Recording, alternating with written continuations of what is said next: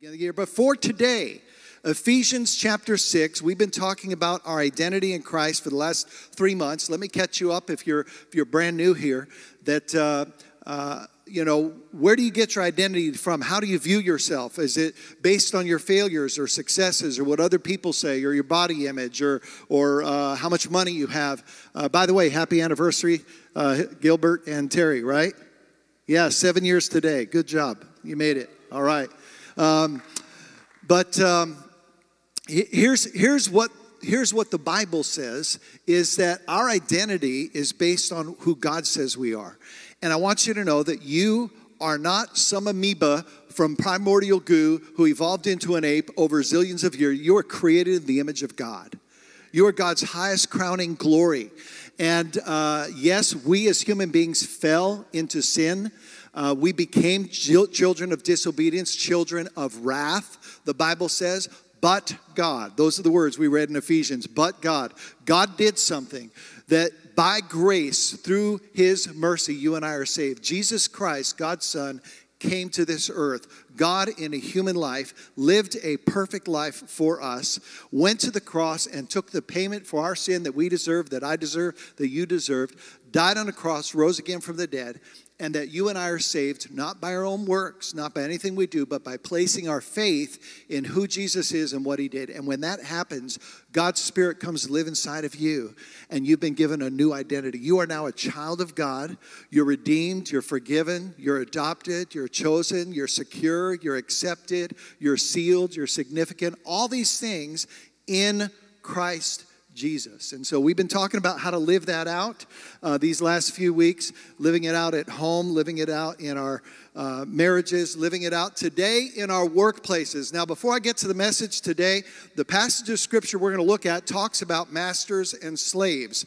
And I want to take just a few minutes to deal with this because critics of the Bible, which really make me mad, say that the Bible supports slavery, or at the very least that the Bible doesn't speak out against slavery. And nothing could be further from the truth. You know, slavery has existed. It didn't just happen the last couple hundred years or whatever in America. It's existed from the beginning of humanity because of the sinfulness and evil that exists in the heart of human beings. And even though we have all kinds of laws, the evil practice still continues today. These statistics are from the U.S. Department of Homeland Security. Human trafficking is a $150 billion per year business. That's more than the NFL, the NBA, the Major League Baseball, and National Hockey League combined. And it has eclipsed the illegal arms trade. And so when we look at slavery, even God's people, Israel, at the beginning were slaves in Egypt. And God allowed that to happen, or used it, shall we say, to grow them into a nation. But what did he do? He said, let my people go. He brought them out. When Jesus came to this earth 2,000 years ago, he said he came to set free the captives. He preached the gospel to the downtrodden, to the poor, to the oppressed, to the broken. God has a special heart for those that are oppressed and suffering in this world. And critics have pointed out that Israel had slaves, that it mentions slavery in the Old Testament. And yes, it does, but that was not the evil practice of kidnapping children or kidnapping people of another race. The reason Israel had slaves was in that day, if a man couldn't pay off his debts, the only thing he had left to sell was himself. And he said, I will become your slave, your servant, okay? And they were treated like servants, but he would serve them for a certain amount of years. And there were laws that protect those slaves. For example, Exodus 21 said a man couldn't be a servant or a slave longer than 6 years. At the end of 6 years, he was set free. Didn't matter how big his debt was. If his servant was mistreated, if you punched your servant and his tooth came out, you had to let him go.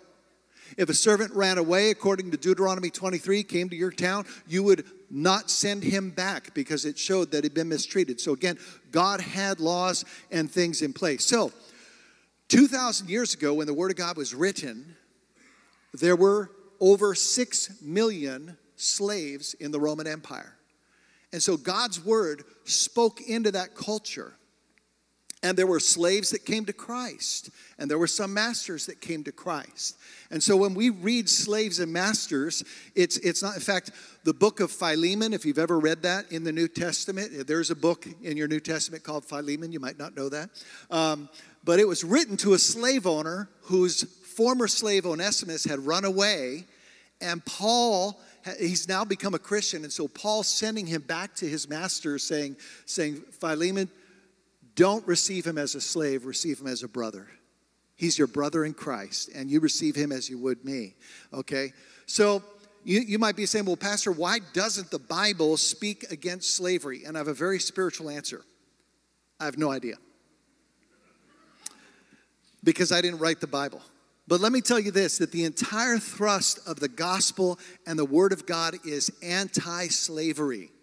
And God's word, listen, God doesn't want us to change the world through laws and political activism, because there are laws against slavery right now, but it's still happening. The way the culture is changed is through the gospel of Jesus Christ. You might not have heard of this guy, but you know him. Let me tell you, John Newton. He was a slave trader, slave owner. He drove slave ships just around the British Empire.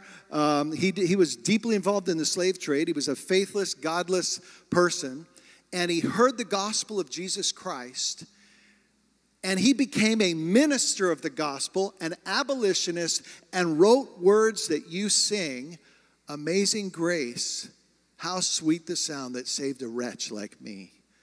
I once was lost, but now I'm found, was blind, but now I see. That's how you get rid of slavery. In fact, the abolition that happened in England, it was the preaching of John Wesley and others in the gospel that brought about the social change, okay? So don't be saying that God is pro-slavery, makes me mad. And it ain't right.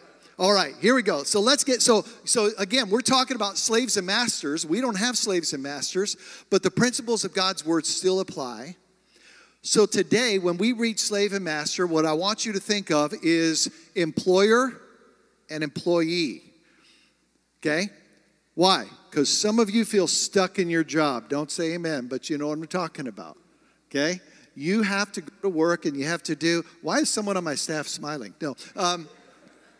So you have to go to work and work for maybe a difficult boss or work in a difficult situation or you don't like your job. This is God's word specifically to Christians, okay? There are some principles we can apply in the marketplace today. So let's go ahead and read what the Word of God says.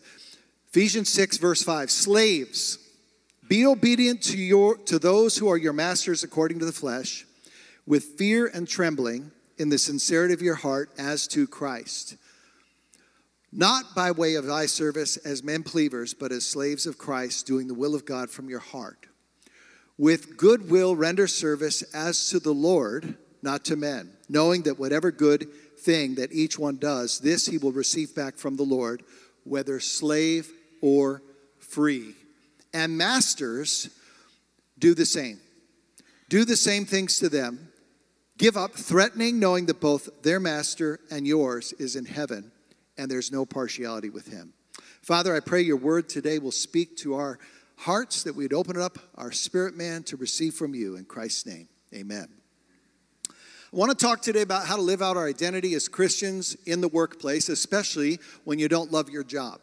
Now, I am really blessed. For almost 30 years, I have loved my job. It is the greatest job in the world. But before I had this job, I had other jobs I didn't love. I worked at KL Manufacturing up on Monroe Street and was a sewing operator. I've lost that skill. I worked in a grocery store meat market, cleaning out at the end of the day all of the meat stuff. That was like dirty jobs on Mike Rowe. I was a telemarketer that sold prearranged funeral plans. You know how many times I got hung up on? That was great. I was in the Air Force for 6 years, and I enjoyed the military, but in the Air Force, every year or so, you get a new supervisor, and I had some supervisors who, let's just say, made my life challenging. And I've driven for Uber since I've been here, sometimes to make ends meet. So there are some jobs I understand what it's like. Most people's attitude towards work in the world today is that work is a 4-letter word. Right? I mean, isn't this, it's Monday, I got to go to work. It's like, Friday, woohoo, right? And then Monday, and, and I've even had Christians say to me, well, Pastor, isn't work a result of the fall? Didn't God say, cursed shall be the ground now, Adam, and we have to work because of sin? That is a wrong interpretation. Listen, Adam and Eve had work to do before the fall. And in heaven, we're going to have work to do. Work is a gift from God that you and I have been given and blessed with all throughout. And so, we just can't wait till Saturday, can't wait till vacation, can't wait till retirement, and we just suck it up and endure work. And I think one of the reasons we do this is that as a follower of Christ, we have confused the difference between your job and your work. Okay? Let me explain that. Jesus said, my Father sent me to accomplish his work. He had work to do from the Father, and that work was to seek and to save the lost. And after Jesus lived and died and rose again, he turned to his disciples and he said, okay, I'm giving you a mission. You have a work to do. Go preach the gospel to all creation. Go make disciples. Go be a witness.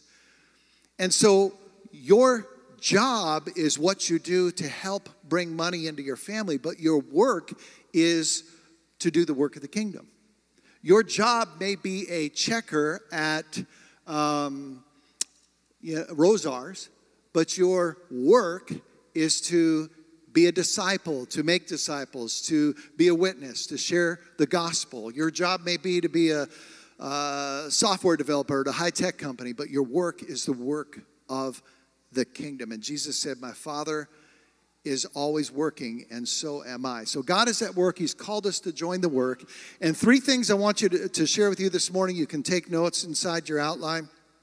3 principles we find here and other places in scriptures that I want to challenge you to. I'll use the word repent, and the word repent is a Bible word that means to change your mind, to change your thinking, okay? This is a message encouraging you as a Christian to repent, to change the way you think. Number 1, your workplace is your mission field. When Jesus said, go ye therefore into all the world and preach the gospel, or go make disciples of all the nations, that doesn't mean you have to go to Africa to do it, okay? If he sends you to work at Kaiser, then that's your mission field. If he sends you to work at McDonald's, that's your mission field. Wherever you are is your mission field. And you might be thinking, well, Pastor, I'm not allowed to share my faith at work. And again, because the world tells us, hey, we don't mind if you're Christians, just keep that Christianity stuff in the church. Just keep that stuff in your home. Don't bring it to the workplace. And somehow I think we've bought into that. There is, listen, in the Bible, there is no difference between the sacred and the secular. You can't leave Jesus at home because Christ is in you. Do you understand that?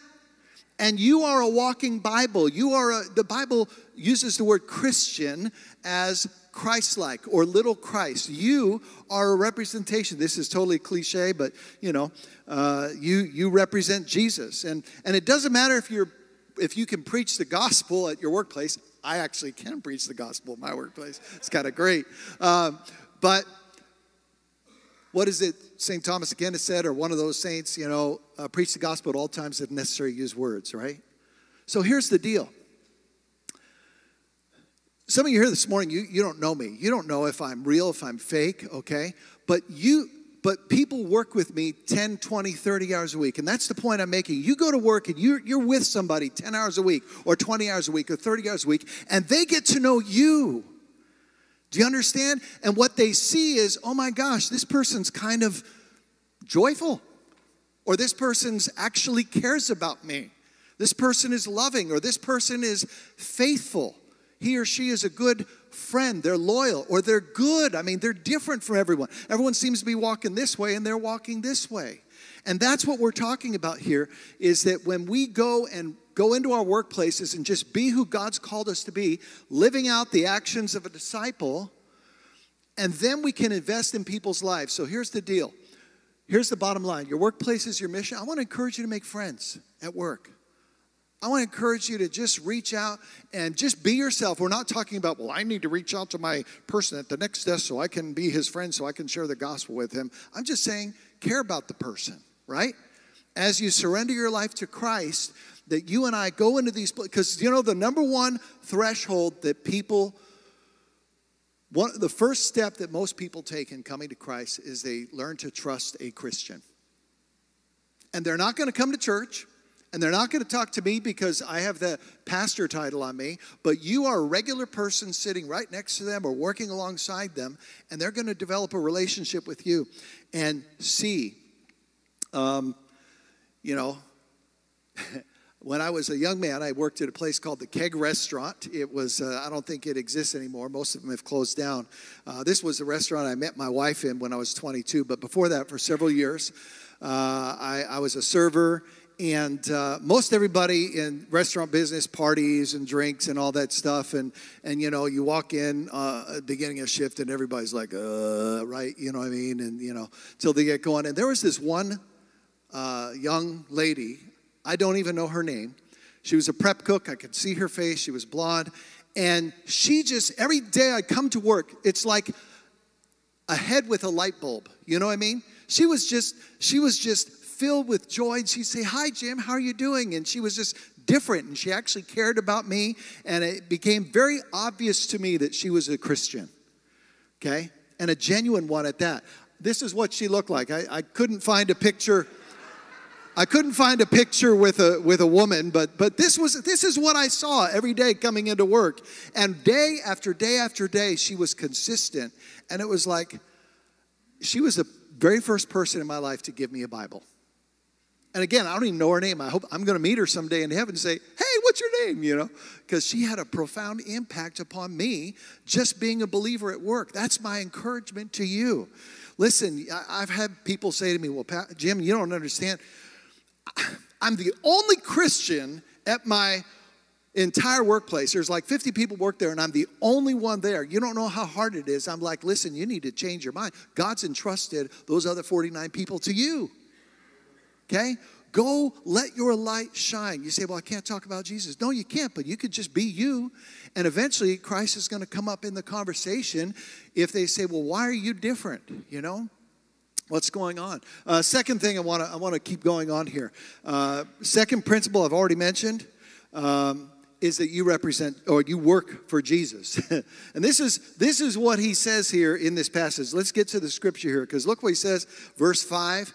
He says, "Slaves, be obedient to your masters as to Christ." Okay, you're a slave. Don't worry about serving your master. You're serving Christ. He's your boss. Verse 6, "Don't do it by the way of eye service." And eye service means I'm only going to work hard when my boss is around so I can look good to him. Not as a men pleaser, but again, as slaves to Christ. In other words, I'm an employee of Christ. I work for Jesus. That's a shift in our brain thinking, okay?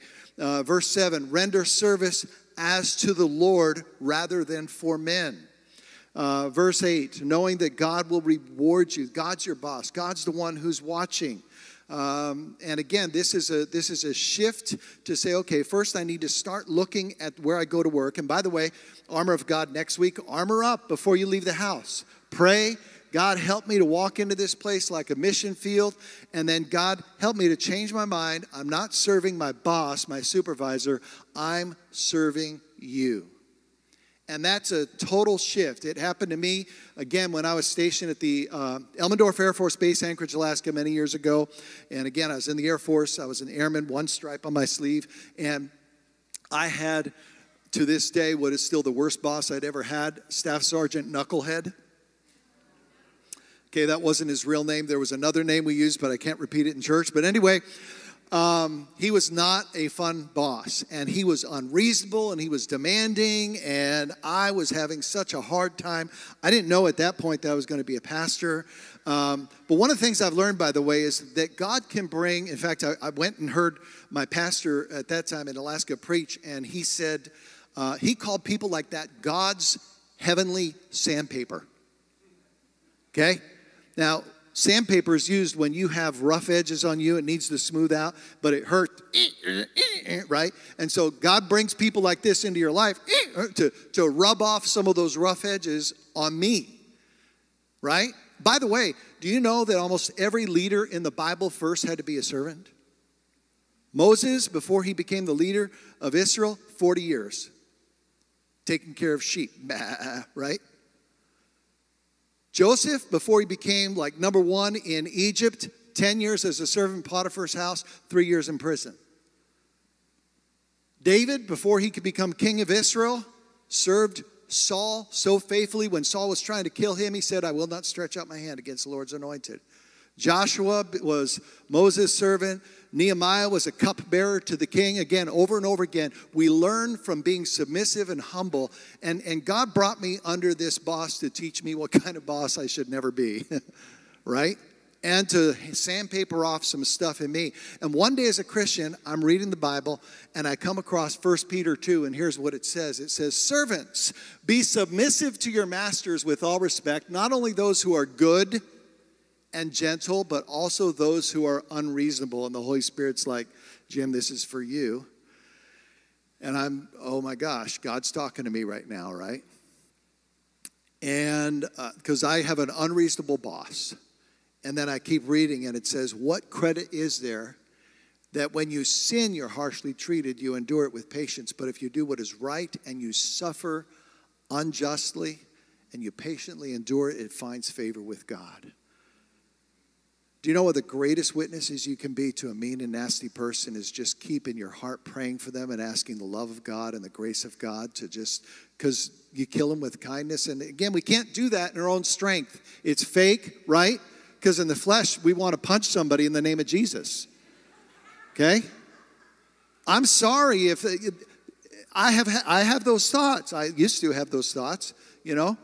But it happens. But that's not what we're called to do. In fact, he goes on to say, for you've been called for this purpose. You've been called to give grace to an unreasonable boss and to be submissive to your boss and to just serve him as an example of what Christ is doing, okay? So here's the bottom line. You work for Jesus, do your best job. Do your best job. I believe with all my heart that Christian employees should be the best workers in the world, and yet I've had people say, I'm never going to hire a Christian again.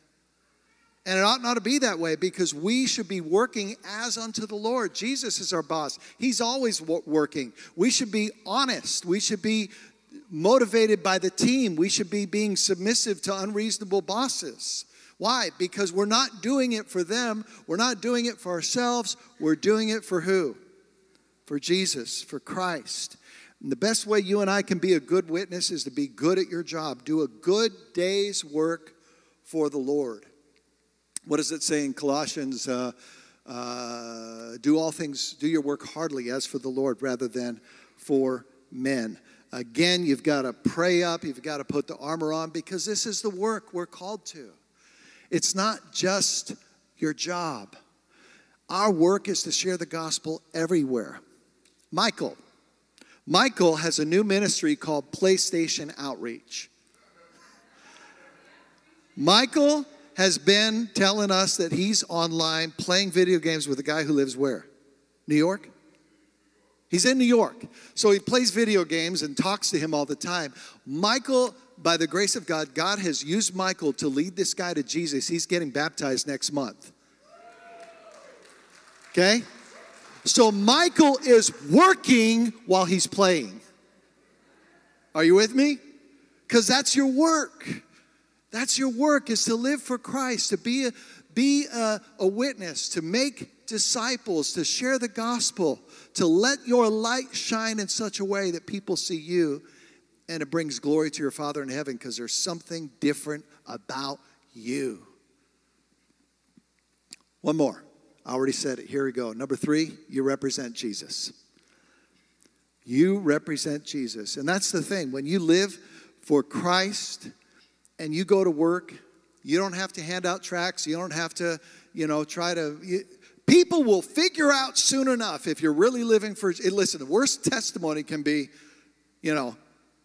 I've known him for 3 years. He's a Christian? Really? Okay, that's not what you want. Because there should be something in the way that you live. If the fruit of the Spirit is coming out of your life, love and joy and goodness and faithfulness and these things. People who are close to you will see there's some real fruit there. There's something different.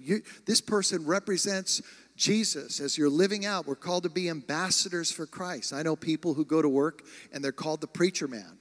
Todd was telling me that his dentist calls him pastor. He says, I'm not a pastor. Yeah, but he talks to the dentist about Jesus, okay? Again, you represent Jesus, so here's the last thing. Bring your best attitude to work.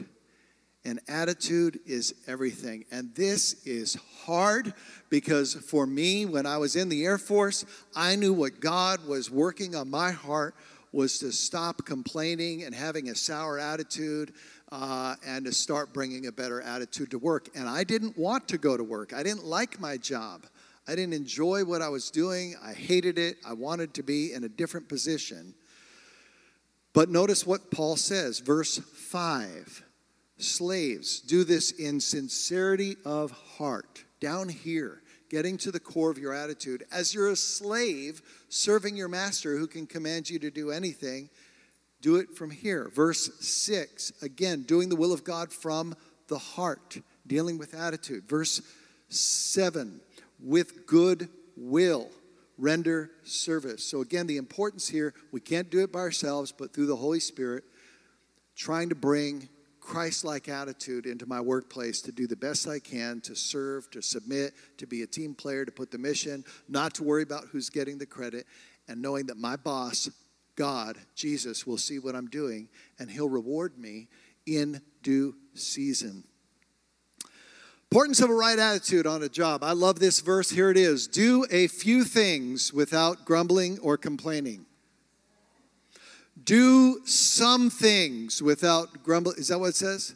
Do most things without, what does it say? Do all things without grumbling and complaining. Think about your workplace and how many people complain. They complain about the politics, they complain about the traffic, complain about the weather, complain about the boss, complain that I'm not getting paid enough, complain.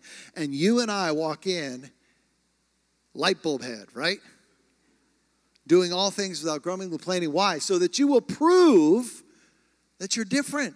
You're blameless. You're innocent. Children of God above reproach in a crooked and perverse generation among whom you are shining as lights in the world. This is what God calls us to be, people. Guys, being a Christian isn't about just coming into church and singing songs for Jesus and put money in the offering plate and going home. It's how we live on Monday and Tuesday and Wednesday and Thursday and Friday. Being his, Saturday too, thank you. That's right. Being his witnesses. If you're a boss, verse 9, I'm about out of time. Verse 9 says, do the same. Do the same, okay? Do the same, which means your job is your mission field. You work for Jesus. You're representing Jesus, okay? This is you at work, by the way. If you're an employee, you go to work. This is you, whether you're a boss or an employee. You're letting your light shine. But if you're a boss, he says, do the same. You want your employees to do their best to serve you, then you give them your best. Don't just try to exploit them or try to take advantage of them or try to make that extra buck. One of the great examples in the Bible is a man by the name of Boaz. Do you remember Boaz in the Old Testament? The scripture says that he would greet his workers every day, the Lord be with you. And they would say, and also with you, and there was this symbiotic relationship where he took in the stranger and was kind to the stranger. And those that worked in his field respected him.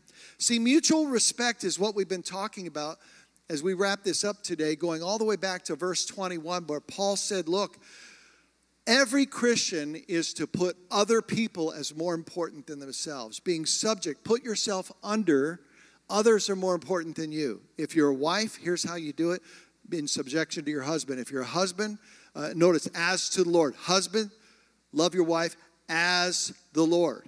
Children, obey your parents in the Lord. Parents, raise your children in the Lord. Slaves, serve in the Lord. Masters, are you getting this theme that's going on? Just like you have a master who is the Lord in heaven, here's how you treat. We treat other people in every position of life as if we're treating Christ. We don't talk about it that much, but when Jesus, go ahead and worship team, come up here if you would, as we prepare for our final song, that, Jesus tells this story. I think it's in Matthew 25 or Matthew 26, and this is going to be at the end times, and he says, well done, good and faithful servant. And he's bringing a reward, and he says, I was in prison, and you came to visit me, and I was naked, and you clothed me, and I was hungry, and you gave me something to eat. Remember that? And they said, well, Lord, when did we do that for you? And he said, whatever you did to the best people. No, what did he say? Whatever you did to the least of my brethren.